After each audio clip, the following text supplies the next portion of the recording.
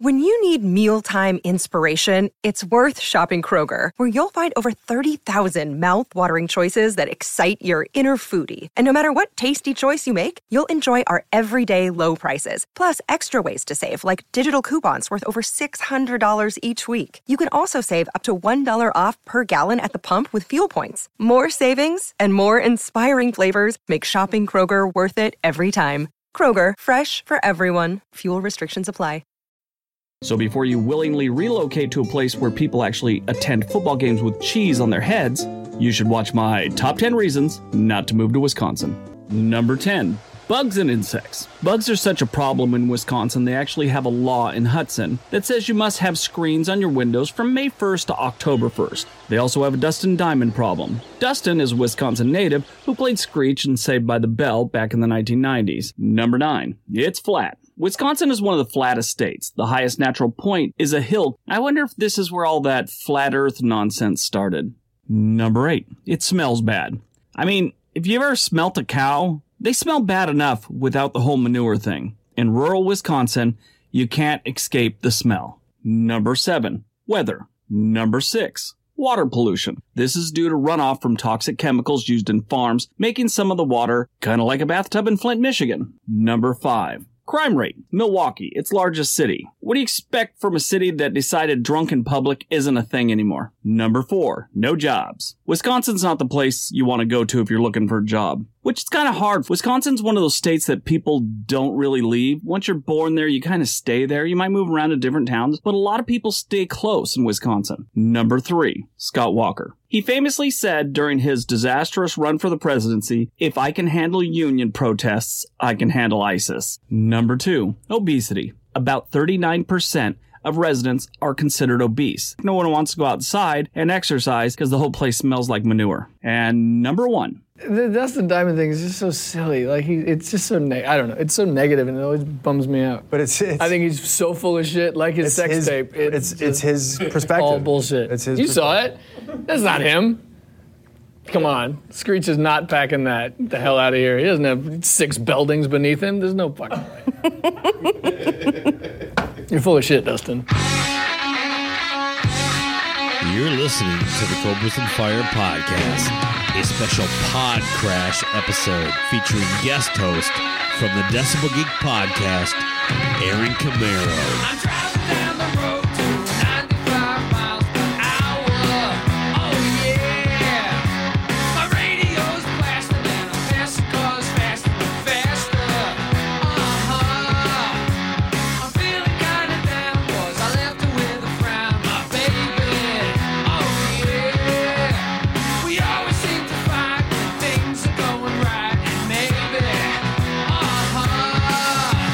maybe I should turn around, maybe I should stop, maybe I should turn around, speed back to my baby, and I don't mean baby, speed back to my baby, and I don't mean baby,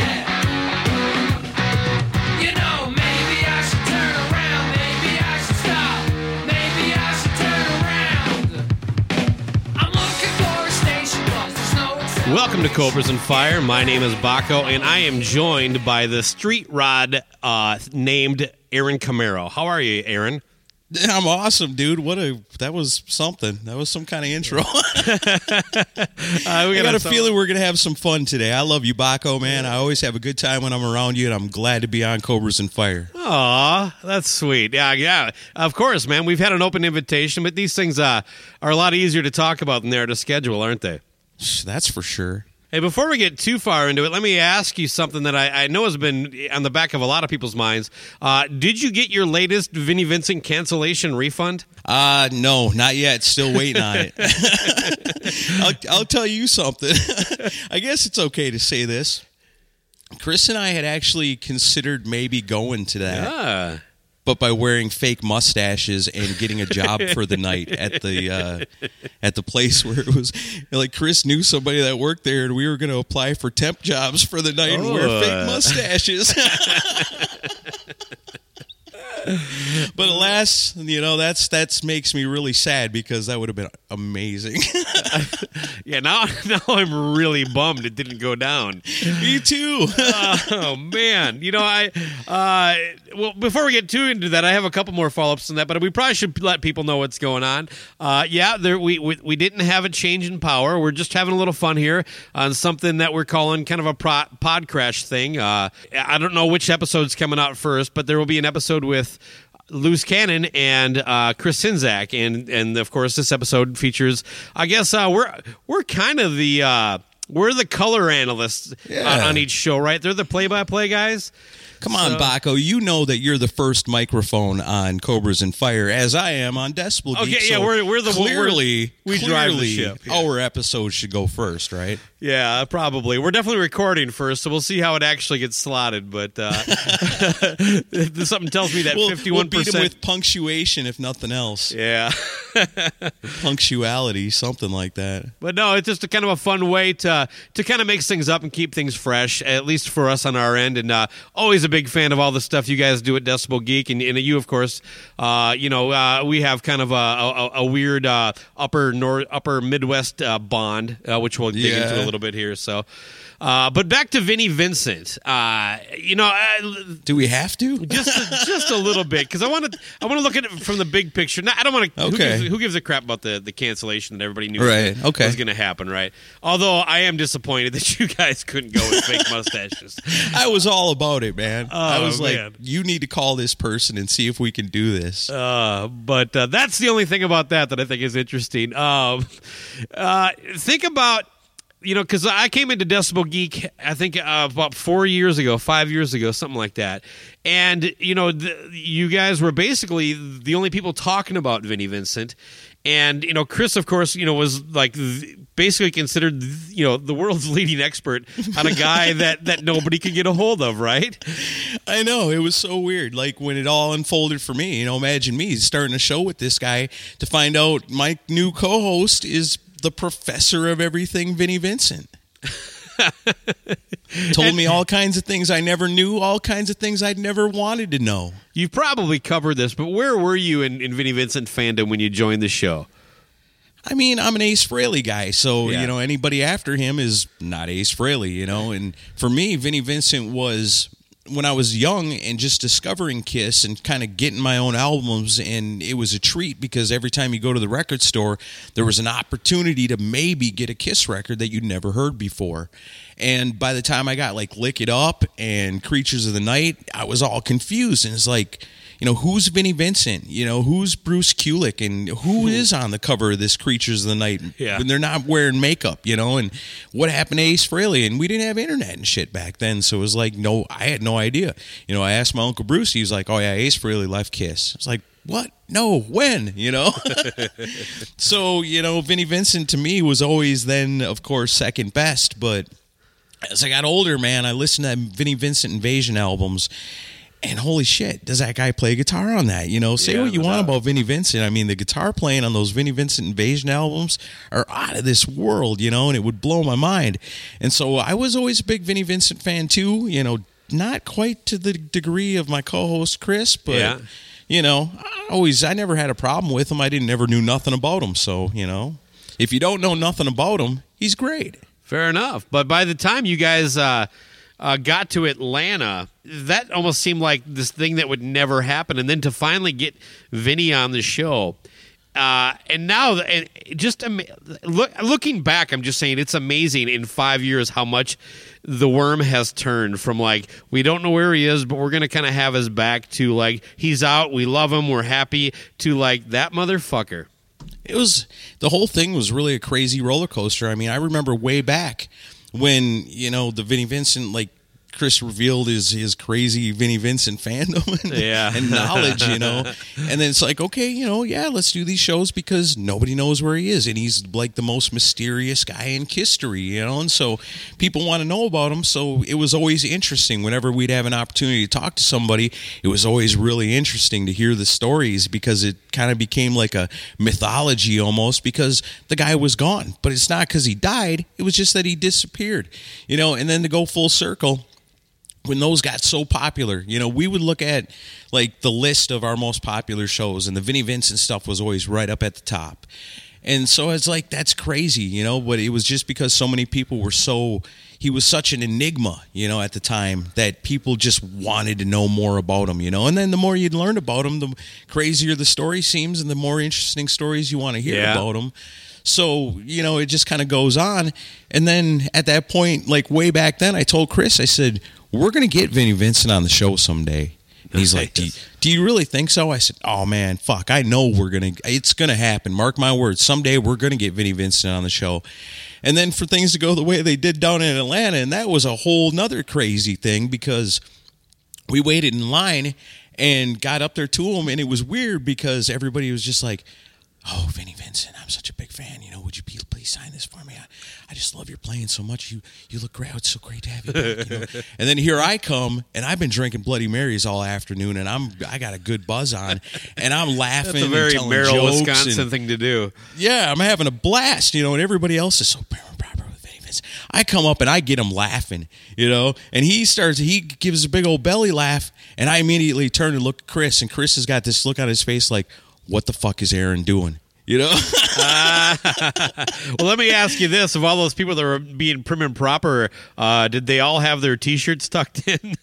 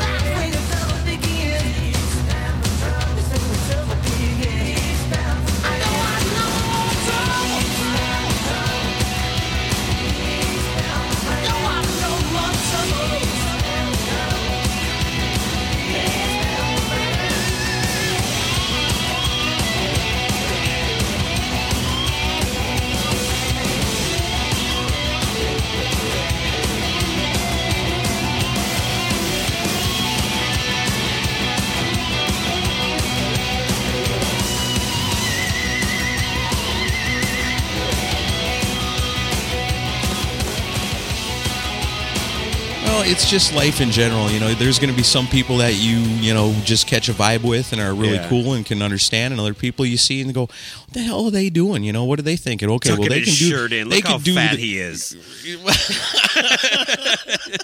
I don't know about all that. Yeah, I I'm don't. just As long as they love Kiss, man, that's good enough for me. I could lose some weight, man. But yeah, it is kind of nuts though with the way things happen. And I will. It's weird because of my connection to you and Chris and Decibel Geek in general. I got to see a little bit of the. First of all, have the connection to you guys personally, but then to know a little bit more than that's out there for everybody.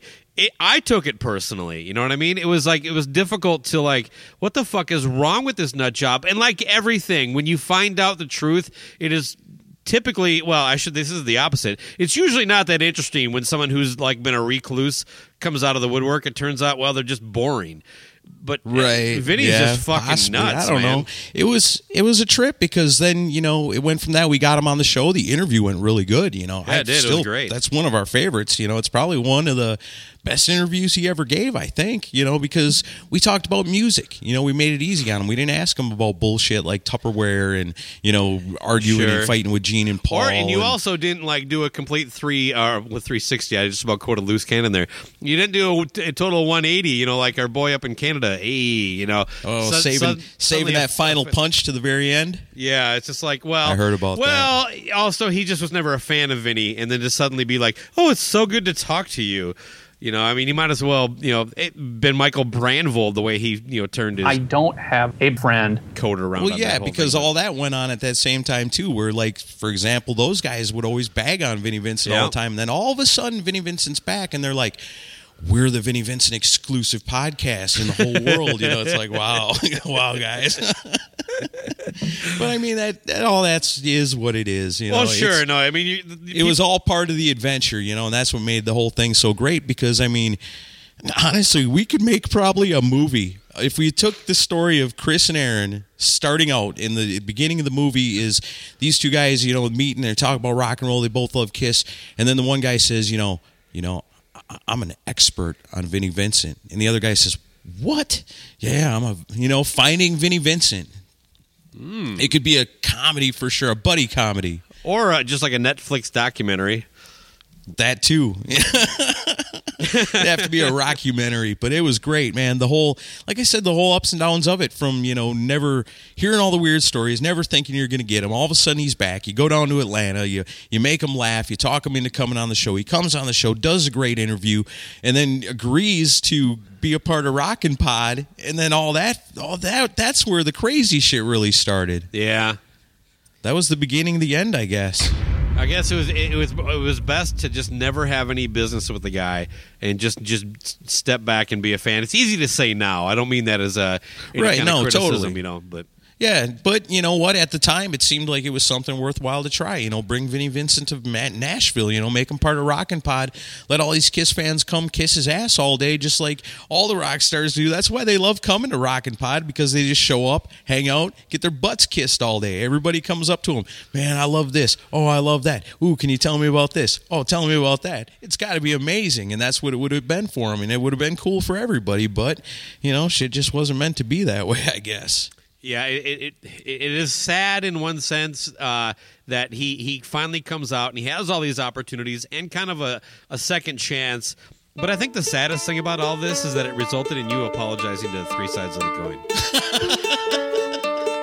Every time I stare into the sun, trying to find a reason to go on, all I ever get is burned and blind until the sky bleeds the pouring rain. When you came along, the time was right. Pulled me like an apple, red and ripe. Wasn't very long, you took a bite and did me wrong, and it serves me right. And I nearly forgot my broken heart. It's taken me miles away from the memory of how it broke.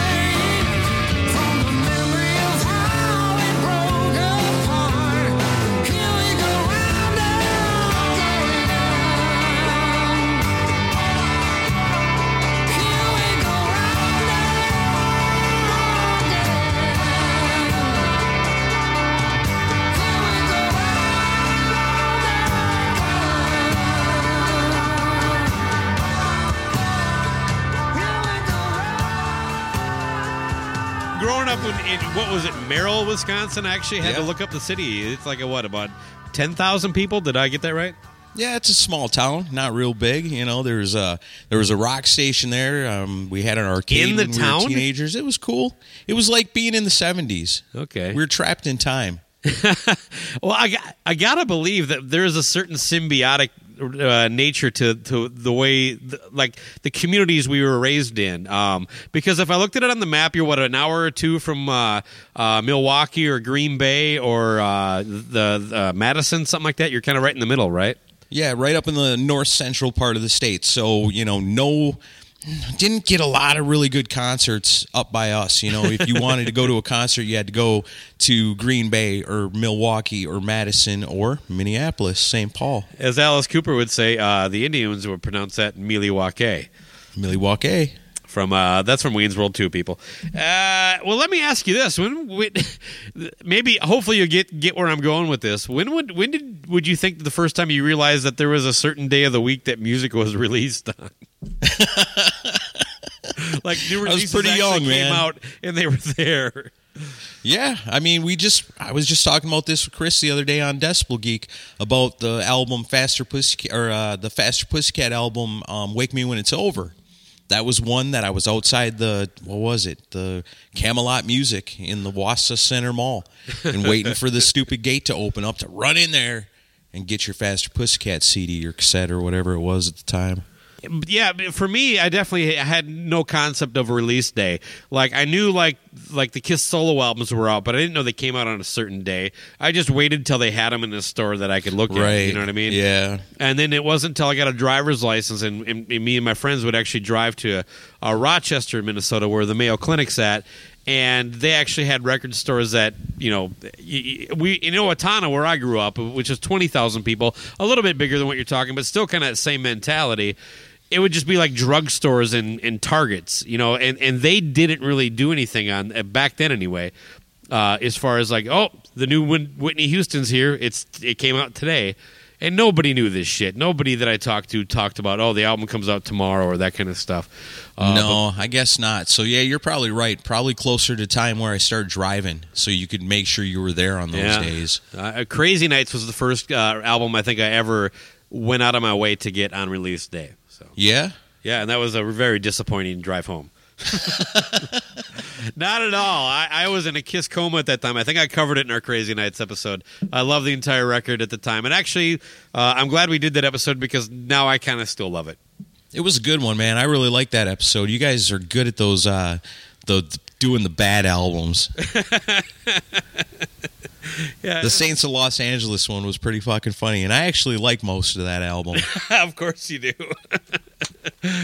But back to the Upper Midwest thing. Now, so when you wanted to go see a show, you had at least a 2-hour drive? Yes, and so when I was real young, unless there was something around, something small enough to play in the area, then I was out of luck. I didn't see my first concert till I was...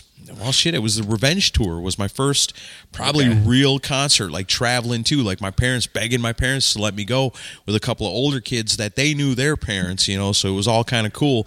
And then, getting to go do it. And my mom telling me things like, now you be real careful because when you're waiting to get in there, or people want your spot, they've got these long needles and they'll stab you. And I'm thinking, I remember being there that night going, watching out for that shit, so, but it never happened. Like all the years the concert going, that's never ever happened, but it must have happened somewhere because she heard about it. No, well, Motley Crue caused my dad's second divorce, but those type of discussions happen all the time in those small kind of Puritan towns. The whole your Halloween candy's got to have razor blades in it and all this kind of scary shit. But let me ask you this: have you ever heard of a place in Milwaukee or been there called T.A. Vern's? I don't think it's there anymore. T.A. Vern's. It sounds familiar, but I don't think so. I saw Ace Frehley there in like 95 or 96. I had bought the Rock Soldiers, $50 fan club thing, which got me backstage and free admission to a show. Nice. For a year. I could go to as many shows as I wanted to. But that was as close as he came to me, so I had to drive to Milwaukee. And, yeah, it was down in a basement, and it's got shag carpet. And, it's like got one of those, like, recessed ceilings and stuff. My buddy came with about $50 in Canadian quarters, and he was buying his beers all night. And at the end of the night, he had to borrow money from a friend of mine to buy his next beer, and like they took the money and gave him back a bunch of his quarters with no beer. But Ace killed it that night. Yeah, I mean, I got to meet him, and he was hammered, and he wouldn't let me take a picture with him because his like pancake makeup was peeling off a little bit. But you got to get backstage and meet him and everything, and he was cool? Yeah, he was very nice. He signed my history book, and he actually had a page. He signed the I don't know if you're from. Do you have the history book? Around here somewhere, I'm sure. So it has that little front autograph page, which was signed by Eric Singer, Kulik, and Paul and Gene, right? He signed that, but then there was like one page. He knew where it was, too.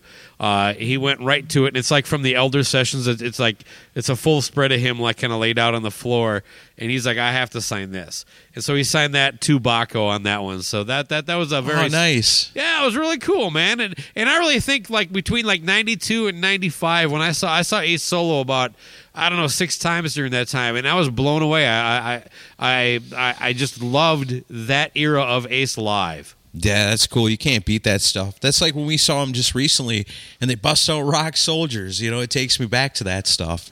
I saw Gene with that band behind them, the Rock and Roll Residency guys. It sounds like, because I've been very disappointed in every live show of Ace I've seen since Anomaly came out. It sounds like, and largely because like Ace doesn't really care, but he's got a band behind him that does, right? And is tight. And we're at the old band. It wasn't that these guys were bad musicians. It's like they're all just guys that are kind of up there in age that don't jam together all the time. They're just all brought together for this. And I think that kind of sucks, But I think now Ace has a band behind him that can kind of allow him to just be Ace and not worry about his guitar playing as much, his rhythm mainly. And it sounds like that it's effective. Yeah, no, it's perfect. I mean, you can tell when these guys play with somebody, even when they played with Gene, they bring the best out of these guys. They're cool enough and they're talented enough and they know their shit enough to be able to say, yeah, we could play that. Well, how about this? We could play this. Did you know we could play this? We could also play this. How about this song? And so Gene would be like, oh, well, how about this? Yeah, we can play that, So it's like, it's great. It's perfect for them. So now you're getting to hear Ace bust out some of these songs that you don't hear very often because, again, in the live setting, those guys have such great chemistry together and they're so in tune to each other that really it's got to be like floating on autopilot almost for Ace Frehley, where he can really cut loose and have some fun.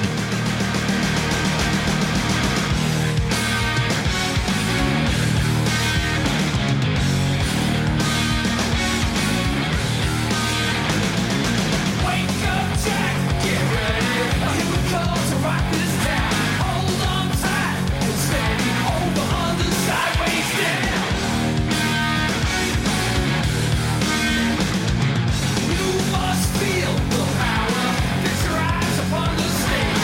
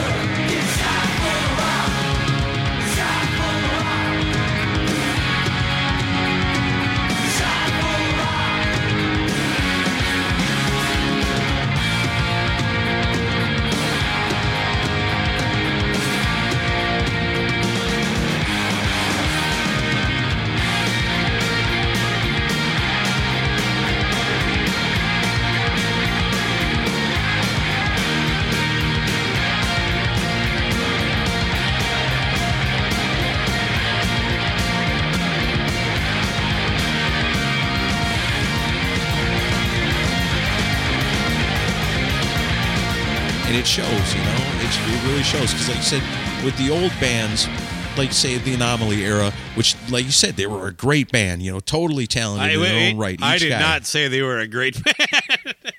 Well, I mean, no, in they their were own all right, they were qualified good musicians. Enough. Okay, maybe not great, but no, they were qualified really good. musicians. I don't think they ever got to be a great band because they didn't really tour. They didn't rehearse. They kind of did a lot of fly-in dates. You know what I mean? Yeah, it makes a difference. When you're already friends with everybody you're in the band with, that makes a huge difference as opposed to just getting thrown in with some guys. Yeah, those motherfuckers in the rock and roll residency, boy, they've had a pretty good run here the last 3 or 4 years, haven't they? It's been amazing to be here in Nashville, and back to the very beginning, where 1 week on Decibel Geek, I'm talking about Hair of the Dog. Yeah, nobody knows who Hair of the Dog is unless you're from Merrill, Wisconsin, or one of these other small towns where they were huge. And so I'm talking about that, and we get a really good response to it. Hair of the Dog was the house band at the Merrill VFW. Merrill and Wausau, place called Eli's Mile High. It was the place for bands like that, and that was in the era when I was working on radio. So I was all in it. Yeah, it was Jackal and Hair of the Dog, baby. They ruled the world. Before I let you get back to your very valid point, how many VFWs have you been in? I've been in several VFWs. Oh yeah, those are the great bars. Those bars are great because you can go in there and drink any time of morning. They have the world's best 8-ounce Bloody Mary. Yes, indeed, VFW. That's awesome. It's been a while, but yeah, I've been in a few. Yeah, you can't swing a dead cat without hitting one in a town under 20,000 people. But yeah, there was that. Did they have the Eagles in Wisconsin? The Eagles clubs? Yeah, okay. Sure, definitely.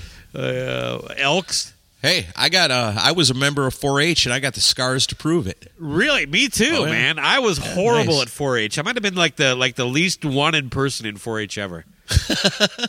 You know what I like 4-H for was, well, one, my grandparents were like the 4-H club leaders, and so technically, because I lived on like the opposite side of town, I wasn't supposed to be in that 4-H group, but because my mom would drive me all the way out to her mom's house for these 4-H meetings, I would be a part of the Corning All-Stars. It was a little like unpopulated little townish area, and they had their own little 4-H team. Yeah. We got to play softball, and the dudes on our team, there was a bunch of older dudes, and they played like bar league and stuff, so we were the champions every year, and I didn't even have to be good at it. I didn't have no cows, no chickens, no farming stuff. Most of the other kids were all doing that stuff.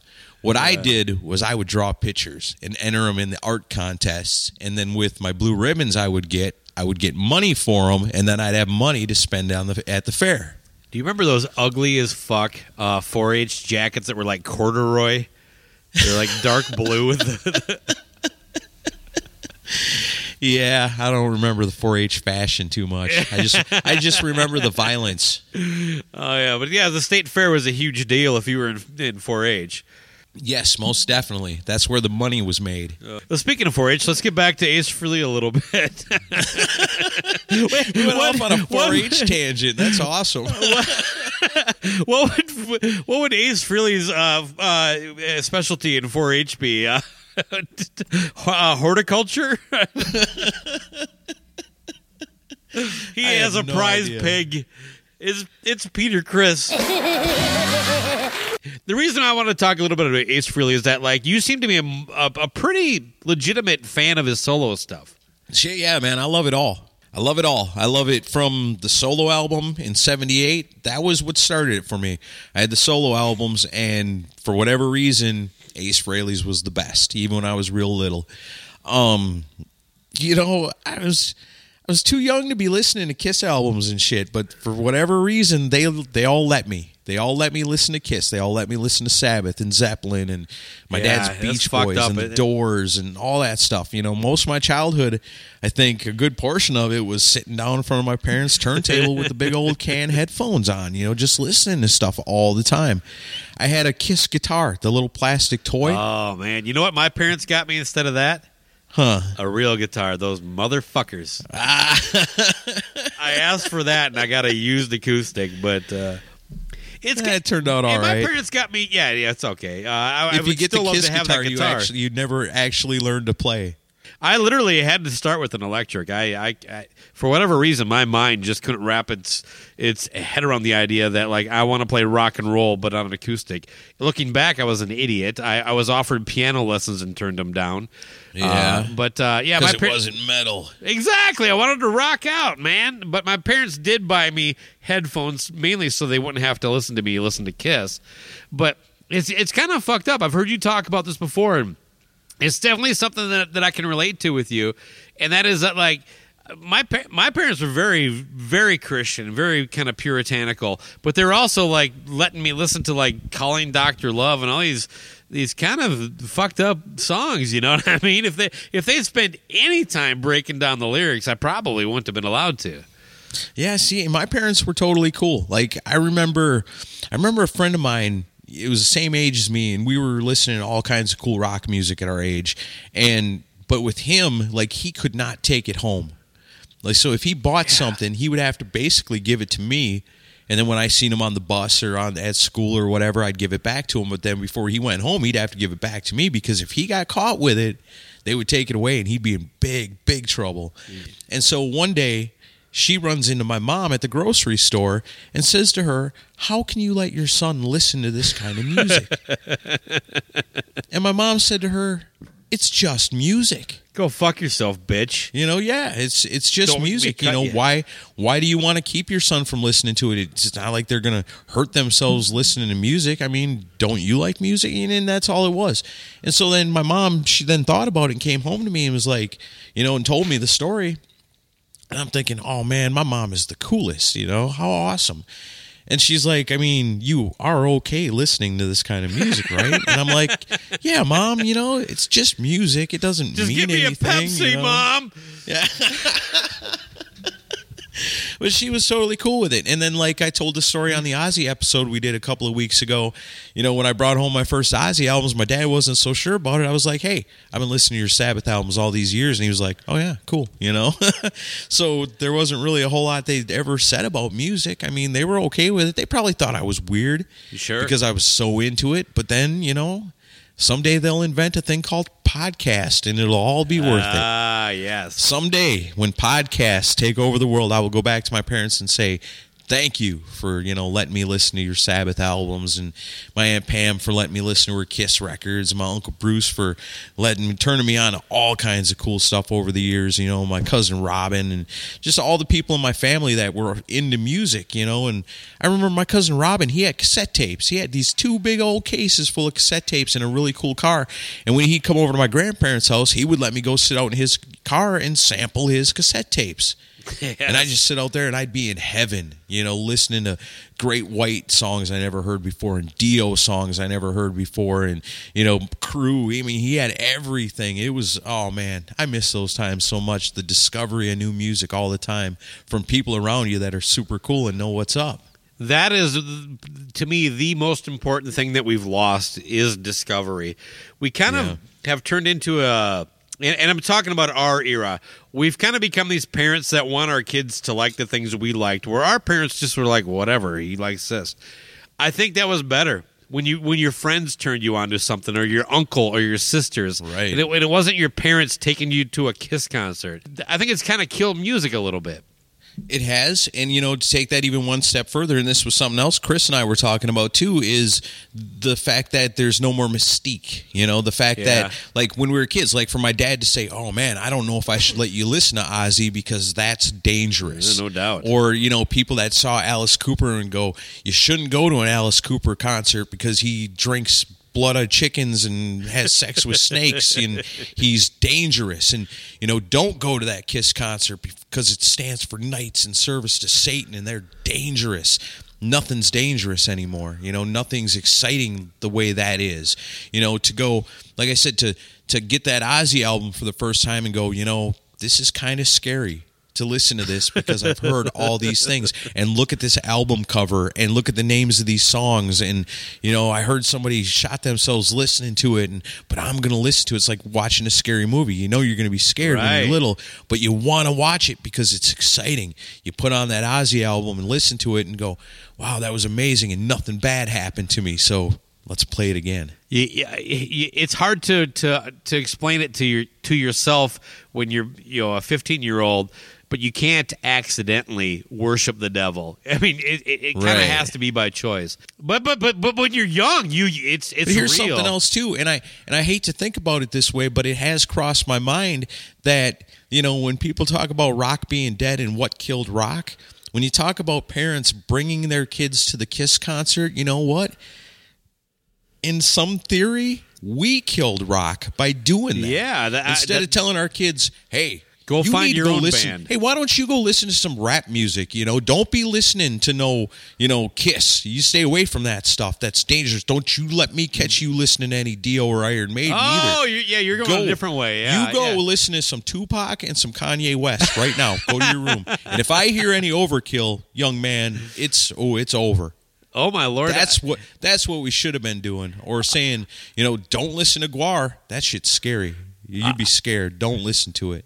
I have a theory that I 100% believe, and that if you took towns like Compton or these crime-ridden areas, right, and changed their names to Flower Town or something very soft, that crime would decrease in these areas.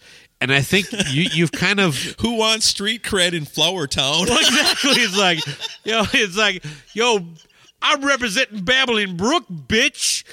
It's just hard to be hard if you're from a town that has a soft name or something a little feminine. But you're kind of in the same path. Like, we could have ruined rap instead of our own music. Right, but I'm actually more of the idea of I want my kid to tell me what they like. Yeah. And then I want them to go, can I go see Fall Out Boy? I'm like, oh, Jesus Christ, as long as I don't have to go. Right, I can just drop you off, right? Yeah, I mean, I'll go get the tickets and that kind of shit. That to me is the path to just a continual, growth in new bands and new bands that'll be like these bands that have 20-year careers from now. But when you were kids, it was like you didn't want your parents to like the same kind of music you did. Yeah, true. But then you want so many people to like the same music you do that you're always out talking about it. And as podcasters, we're guilty of it too, where we try to push that music, not really push it on people, but we want to introduce people to it all the time.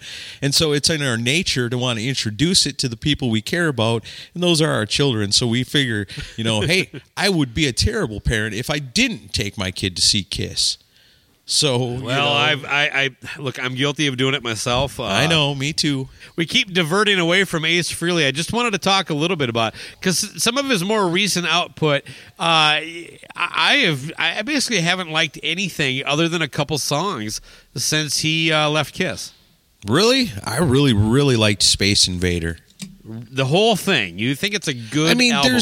There's a couple of weaker songs on it, but for the most part, I think it's really good. I think the only thing he did that kicked my ass was the song shit. A Little Below the Angels. Yeah, of course it's that.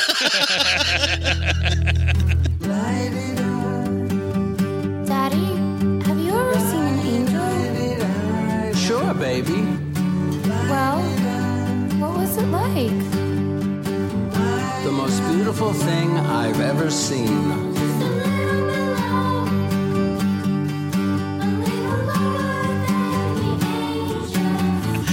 All right, maybe not all of it's really great, but yes, none of it's terribly bad either, I guess. Well, no, a lot of it's terribly bad is my point. I think his entire Origins record is just, why, my Lord. None of that it was like, Ace is like, I can do covers. I'm going to do a whole bunch. And I was really excited to hear him do Rock and Roll Hell. And then I was like, well, now I'll never listen to that again. Really? I love it. I love his version of Rock and Roll Hell, and I love most of that. I mean, okay, the covers, he should have listened to us. Like, Chris and I did a special episode where we laid out a whole bunch of songs that would have been great covers for Ace Frehley to do, and he didn't do hardly any of them, I don't think. But we would have had some perfect ones for him. I told him he should do On Down the Line by Jerry Rafferty, a rocked out version of that. How cool would that have been? That'd be all right. Or how about You May Be Right by Billy Joel, a rocked out version of it. That's perfect for him in the New York accent. You may be right, I may be crazy. You know, as much as he talks about how he hasn't lost his voice, he has kind of gotten like he doesn't enunciate well. He does kind of sound old, is all I mean there. He's been living in California too long. But to your cover point, I want to go back. It, to me, is the highlight on the Spaceman record. Really? I don't think so. I don't like that cover at all. That's like my least favorite song on there. All right. Well, I guess we're fighting.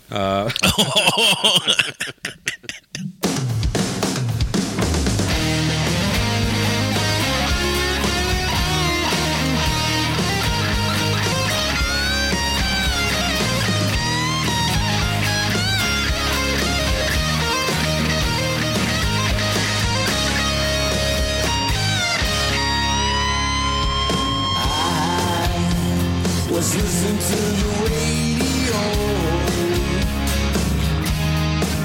I heard a song, reminded me of long ago. Back then I thought that things were never gonna change. It used to be that I never had to feel the pain.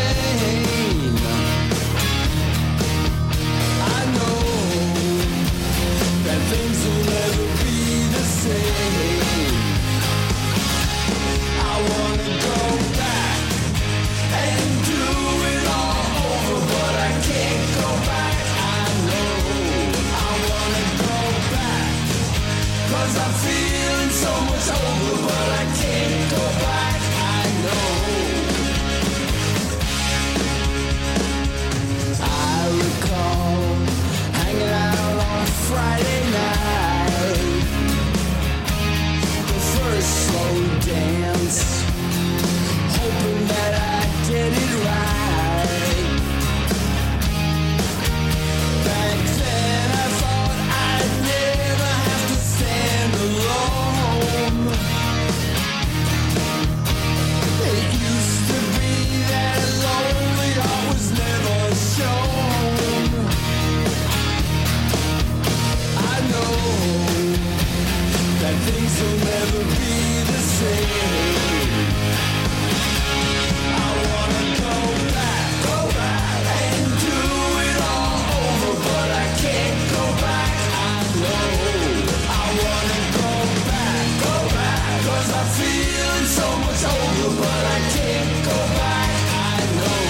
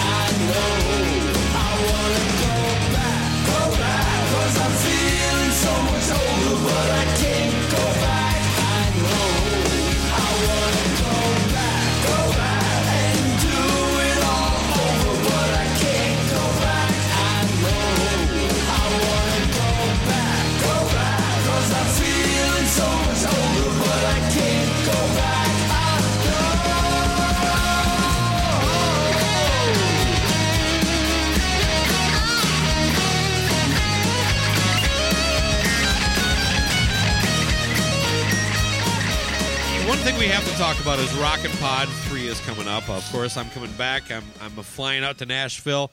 Sweet. I'll be hanging. I'll basically be spending the entire time living in your brand new Decibel Geek recording gig digs. You got it all set up there. You're not staying at the hotel with the rest of us? No, I just figured I'd just kind of burrow my way into there and save some money there. But yeah, one thing that I'm still trying to come up with a way is some loophole to make me more knowledgeable about Canada than you. Oh, yeah, that's right, because you lost. With all your scheming and underhanded tactics, you still weren't able to beat me in the Great Canadian Challenge. You're not underselling it at all. I I tried to find any little loophole, little redo, and then on the redo, you killed me on the redo. Because after a while, I'd bitch about it and be like, how can you just come out of nowhere and challenge like that after the contest is over and I've already won and you've already lost fairly? And it was like, okay, finally, you're like, nope. And you try. And I was like, fine. I accept your challenge. Let's do it again. And then I lost the second time. And I still whipped your ass. Now, let's be clear to the listeners. You won with 4.5 points out of a possible 10. I was second with 3. You still remember that, but yeah, neither one of. I mean, it's not that we won; it was a battle of attrition. You know, it wasn't like either one of us are overly knowledgeable about Canada. I just happen to know 1 out of 4 things more than you did. So when you put it like that, I guess my pride is diminished just a little bit, but still, it I was shouldn't champion. be because I left when I was doing it. They're like, "Yeah, well, you're the leader." I'm like, with 3. Like it was late in the day, and then you come along. Aaron Camaro comes in and swoops victory away from me like a total cheesehead killing a Viking fan. Yeah. That's probably where it all comes from, is I was angry about that. Of course, a Packer fan's got to beat me. It couldn't have been, any other team. Right? No, that's the way it's got to be. That's the natural balance of things. Well, what are your plans for Rockin' Pod 3? Same as they always are, I just kind of show up and hang out, and eventually somebody sticks a microphone in one hand and somebody sticks a beer in the other hand, and just kind of go with it from there, and it's always a lot of fun. So, it's like you guys give me a hard time. I don't do nothing, but I'm really good at it. So that's what I'm going to do. You're the ambassador, right? That's right, the mayor of Nashville. Well, let's talk about who's going to be there. The assistant mayor when Todzilla shows up, but otherwise I'm the mayor. He kind of takes over with the over-the-top look and everything, right? That was one of my favorite moments from Rockin' Pod last year because I like to dress up for Rockin' Pod. It's a fancy event, so I got to put on my best stuff, And so I'm there, and this pretty girl comes up to me and goes, "Wow, you are the shiniest person here." And I looked at her, and I pointed at Todzilla. She looked at him, looked back at me, and said, "Never mind." Right now, Loose Cannon's listening to this going, challenge accepted. Uh-huh. Yeah, awesome. he's already talked to me a little bit about some wardrobe ideas. Sweet. I can't wait. I, of course, hate them all, but that's because they weren't my ideas is all. Well, you know that they're doing the cosplay thing this year, too. Oh, at Rockin' Pod? Yeah, they're doing rock and roll cosplay. So you might see somebody dressed up like Dee Schneider. We saw people in past years dressed up like Kiss. So, and before I forget, Luce did have a message for you. He said that he thought it was super awesome and something else that you were going to be on the show. So heck yeah. Well, we should talk a little bit. Yeah, Let's promote the damn thing. We got Jason Beeler from Saigon Kick, guitar player there. Michael That's cool. Sweet from Striper. Are you a Saigon Kick fan? More than you would think, but no, not that big. I really like that song "Peppermint Tribe" by them. That's an awesome tune. That whole Lizard album, except for that one song, is really good. And it took me years to get into Saigon Kick because I didn't want to listen to them because that was the only song I heard, and I was like, yeah, I've heard that band. I'm not going to dig that. And my buddy, he had it, and he was like, no, it's really good. And I'd be like, nah, fuck that. Put in this. Play something else. Put something else in. And so finally he's like, you're going to listen to it. And he played it. And I was like, damn, why'd they release that song first? Why didn't they release something that rocked? So that, that was right in the middle of grunge and all that stuff. So yeah, right when that was all taken off. That was the worst time. I mean, all my friends are already giving me shit for liking Kiss, and now I'm going to like Saigon. I really like Saigon Kick. You're going to tell that to somebody, one of your buddies. They go like, oh yeah, I bet you do. But that album, The Lizard, is killer. And they've had albums since then, and it's all really, really good. I'm very much in agreement with you in the sense of I had no idea how good it was because of Love Is On the Way. Yeah. It kind of killed it for me. It'd be like hearing Extreme for the first time and basing their entire career on More Than Words. Right. Yeah, most definitely. But who else? We got Michael Sweet from Striper. We all know about that. I'm going to be up on stage. Can you believe this? Get this. I'm going to be up on stage with my co-host, Chris Sinzak, and we're going to be up there in front of a live studio audience with Michael Sweet, and we're going to be talking about the album Soldiers Under Command. That's amazing. How does that happen? Soldiers Under Command had to be one of the first 5 songs I learned on guitar. Really? Yeah. That's up there with cool. the Detroit. I don't know exact order, but it was like Detroit Rock City, Smoke on the Water, and Soldiers. I was buying these magazines cool. with Tab, but, it was one of the first ones. So Yeah, nice. That's cool the way that works out. Yeah. You can tell Michael Sweet that. He'll dig it. Yeah, well, as you know, I've actually talked to him a couple times. He's been That's on the right. Cobras and Fire show. A fabulous guest. I actually almost appreciate it more because he knows I'm not a big Striper guy. Right on. And the fact that he just keeps coming on. And he's a great guest. Laid back, has a sense of humor, and has fun with it. That's cool. I always like that when you can, through the opportunity of doing a podcast, the time I got to sit down and Chris couldn't make it, so I had to go by myself to talk to Mike Tramp. Nice. I was never really a big White Lion fan, I always liked Vito Bratta, but the rest of the songs always seemed kind of meant for the girls, that was the metal for the girls, And so I was never, now I'm stuck talking to him, and then I get a whole new respect for him after talking to him, and it makes me go, okay, I need to go back and try to, listen to some of this stuff. And I went back and found some White Lion that I really actually dig. Cool. It's not When the Children Cry, but there's some other really cool songs that they got too that I didn't even know. Erie Vaughn, who it was a real thrill to do a panel with him last year. That was awesome, man. You did a great job too. I appreciate that, man. Stephen Chereau, Kick Tracy. I met don't him know last much year. about He them. was cool. Roxy Blue. They're old or new? They're older, I guess. I mean, they were one of those bands that were first coming up. You're not familiar with Roxy Blue? I keep thinking Roxy Music, which is really old. Okay, no. Totally different. Yeah, that's really old Canadian something, I think. Yeah, okay. And Roxy Blue was out of Memphis, and they were coming up at the same time when those bands were about to drop off. Okay. And they were a hard rocking kind of influenced by Van Halen kind of thing going on. And they had a tune called Rob the Cradle. And it was they had a video for it and everything, but I mean it was kind of like Saigon Kick, that shit wasn't happening in the year that was trying to come out. That's a pretty good endorsement there. Yeah, I like Roxy Blue. Let me hammer through the rest of the list, and then we'll All kind of right. talk a little bit. We got Toby Wright, obviously famous producer, Brian Forsyth from Kix, Drew and Jim from Wildside, Rick Rule from Every Mother's Nightmare, Jack Gibson, that's from Exodus, if I remember right. That's cool, huh? Yeah, man. Drew Fortier from, Zero from Mars. And I'm sorry. Zen I'm from Mars. I'm squinting. Oh, there you go. Thank you. Zen from Mars. Yeah. I told you I was squinting. And Jeremy I'm gonna fuck this up. The Green Jello guy, Jeremy Babar. Yeah, we met him at the Ace Frehley show. He's a really cool dude.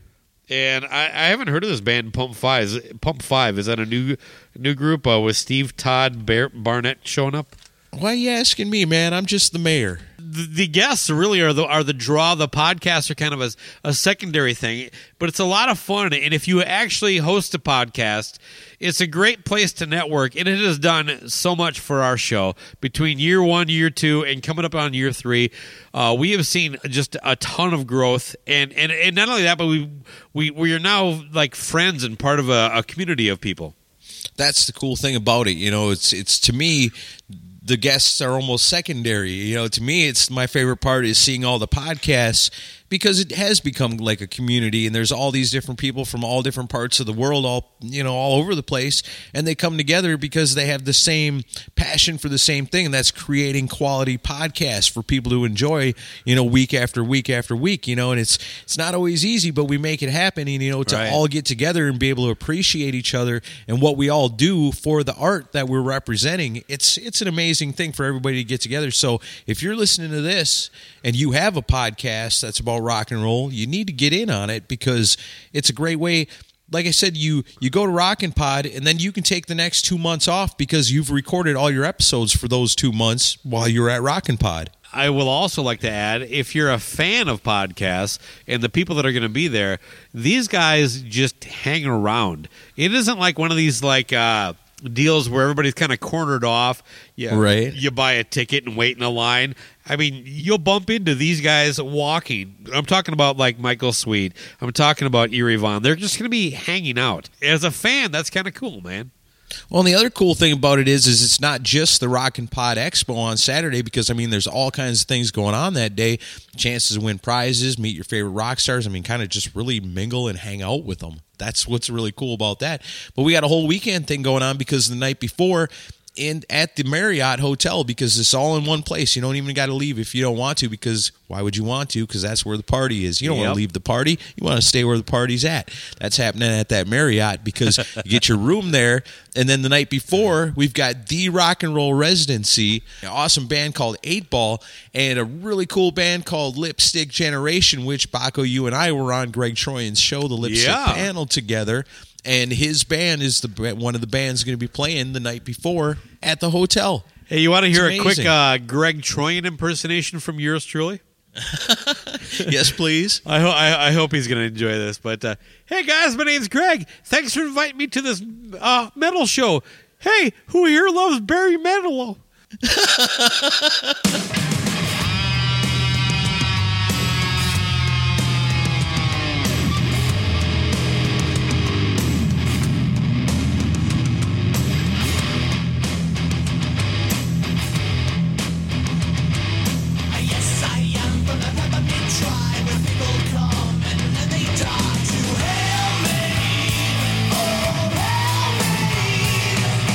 Tomahawks of candy cane, we split their heads and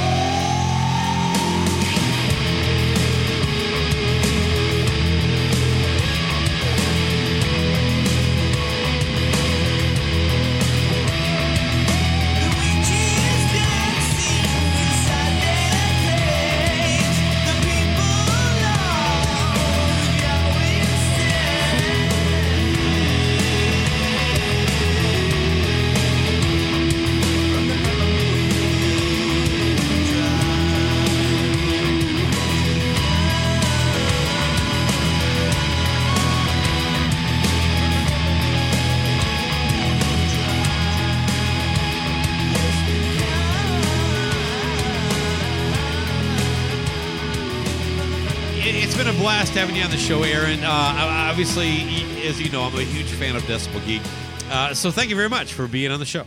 Man, the pleasure's mine. And, on the other side of that, when I go into a grocery store and a little kid goes, wow, it's Aaron Camaro from the Decibel Geek podcast. And his dad comes by and grabs the kid's arm and leads him away and goes, yeah, but they inspired Cobras and Fire. Now you know the other side of that, how that feels.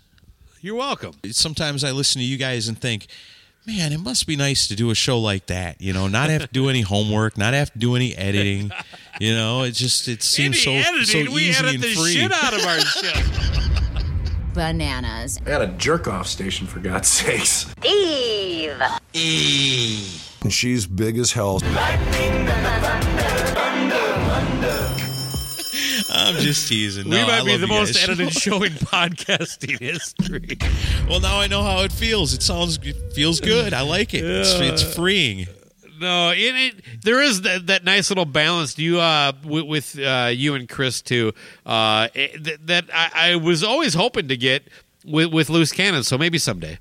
Yeah, you guys keep working on it. It's chemistry. It's not natural. It's got to be cultivated. Oh yeah, it's got to be worked on. But one thing I think anybody that knows the two of us, especially listeners to the show that hate sports, they want us to talk a little football. Boy. I will tell you this, and this is no joke. I notice that you don't really say a whole lot sports-wise on your own Facebook page or in social media in any form. I don't know what your reason is, but I can tell you mine, is that they go sideways so much. It won't surprise you knowing where I live. I know a certain amount of people that are friends of mine that are fans of a football team that fucking sucks, named the Green Bay Packers. Well, of course they're fans of the Green Bay Packers. They live in Minnesota. Who else would they cheer for? Oh, there we go. That's all they got. But I honestly stay away from it on social media because the shit turns sideways so quick. I do too. You're just inviting a bunch of bullshit if you get into that and then you're just going to get mad and all. Yeah, it's pointless. I don't know. I have a hard time. I got a really good friend of mine who's a big Chicago Bears fan, and I used to love to watch football with him, but then we watched the Bears and Packers games, and for all these many years, like, I want to cheer, when I watch the Packers by myself, so I can yell and cheer all I want to, and not have to worry about nothing. I watched the Bears game with my buddy Tommy, and it's like, yeah. Oh, Tommy. Oh, man. Maybe next time, because I don't want to be a dick to nobody, because everybody loves their own team for whatever reason they love them for. And so for me to say, well, you're an idiot because you love the Vikings, that's not cool either. So I don't even try to invite any of that. Well, yeah, and that's always what it turns into, right? Like, if I wanted to poke a little fun at you over a game, it would just turn into all these people that we aren't inviting into the conversation to just fucking suddenly take the thing sideways. So I do like to do it via text. Like, even Josh Toomey, he's a fan of the Titans and is no way a rival. I like talking to you about it and giving you a hard time, and right, but even then, it's like I'll do it about once a year, and it's usually like in February, and you're like, really, Baco, already? You're right, yeah. But it's too bad because I think social media has ruined some of the fun for guys like you and I. But that said, I have had quite a few opportunities to go to Lambeau Field, but I'm like, that's an awful long way to go to smell urine and vomit. Oh, man. It is a very nice outdoor toilet. Come on. I'm inviting you to kick back. That's all you got? I don't really want to. See, again, you're trying to drag me into it, and I don't want to. I just don't want to. I have a hard time with that. I don't like to give people a hard time for liking their football teams, but I know a lot of Packer fans have a hard time with a lot of stuff. Like when they come to Minnesota to watch the Packers play at our beautiful stadium, we often have to teach them how faucets work. Right, yeah, if you can keep the dome staying on in place. It's like, no, that's a sink. That's not a urinal. You're talking about the stadiums and stuff. I mean, look at the teams, though. I mean, how many times have the Vikings gone to the Super Bowl through the history of the NFL and lost? How many times have they looked like they've had, like, the team of the century, and they get down to the playoffs, and they blow it? The best quarterback they ever had was Brett Favre. I mean, come on. And they couldn't even... all-time Viking couldn't even great take Brett them Favre to the Super Bowl, so, I mean... This last year, man, the Vikings looked really, really good up until when they normally stop looking good, right at the beginning of the playoffs. Hey, look, if it's all about wins and losses with you,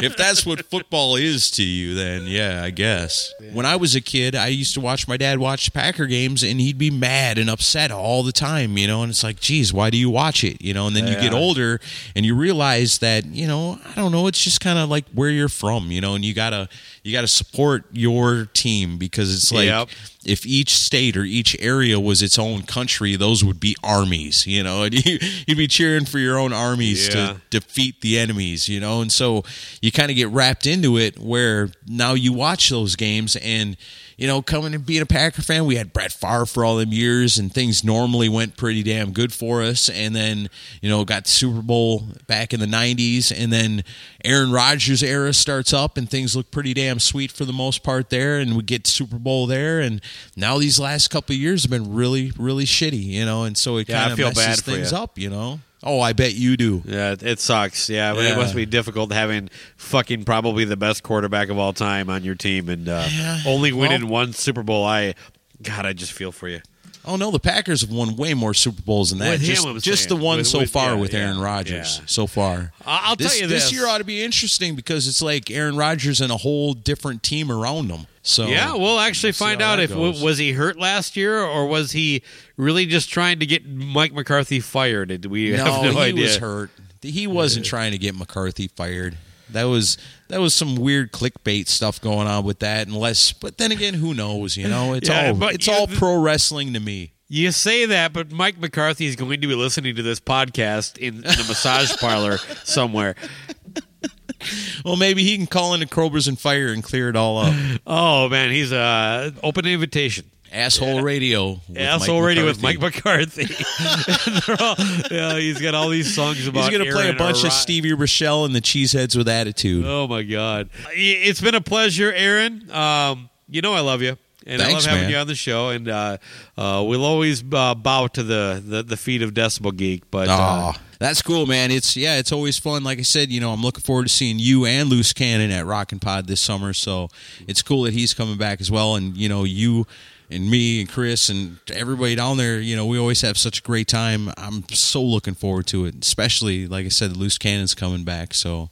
As long as our episode gets to go first, as it likely, should definitely do, then, everything's good. Yeah, if not, it is what it is. But thank you for joining in on the experiment here. Maybe next year we'll do it again and you'll be with Loose Cannon. So. All right, that sounds cool too, man. Have a good night, and then fuck the Packers. All right.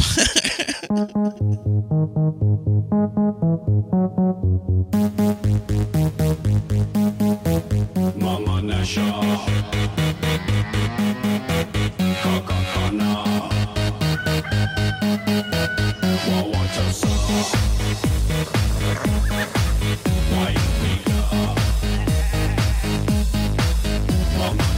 We wanna party hard at every Packer game.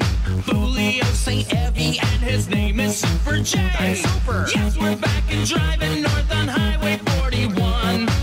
We're dressed in green and gold and looking for some fun.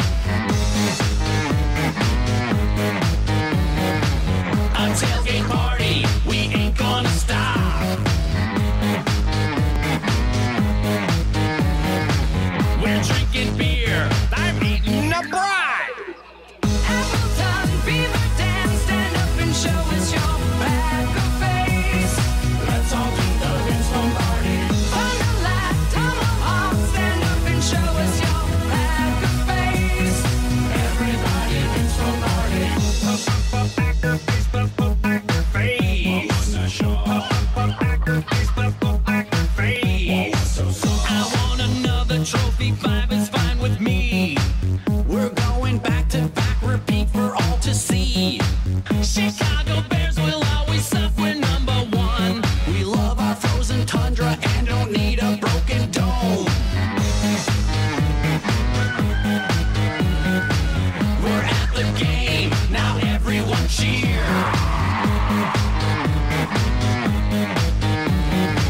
We're eating brats by drinking a beer. Alloway, Kimberly, stand up and show us your Packer face.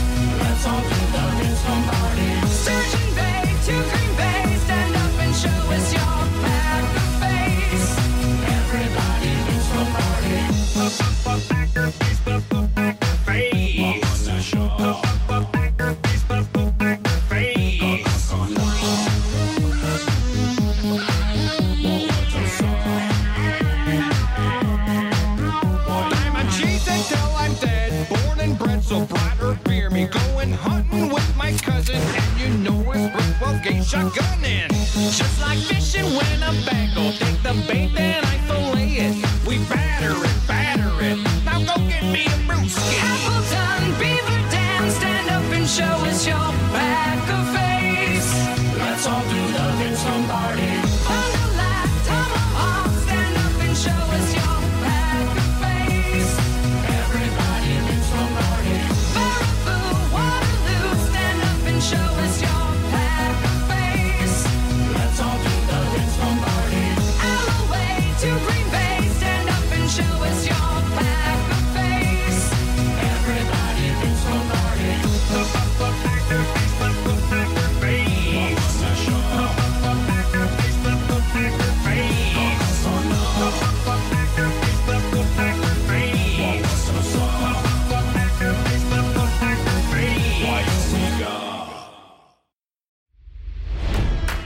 It's NFL draft season, and that means it's time to start thinking about fantasy football.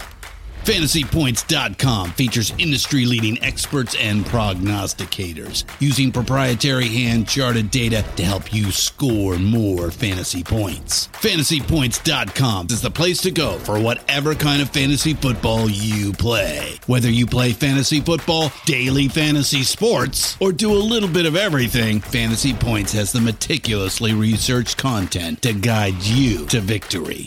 And why wait for the fall? Fantasy Points also covers the new spring football league, the UFL. Join the guru, John Hansen, Scott Barrett, Joe Dolan, and other massive names in the fantasy football universe with an exclusive offer. Use code Pantheon for 15% off any Fantasy Points package, including the all-in package, with access to every article, tool, and data nugget that Fantasy Points has to offer. That's FantasyPoints.com and code Pantheon for 15% off at Fantasy Points. FantasyPoints.com, code Pantheon. Score more fantasy points.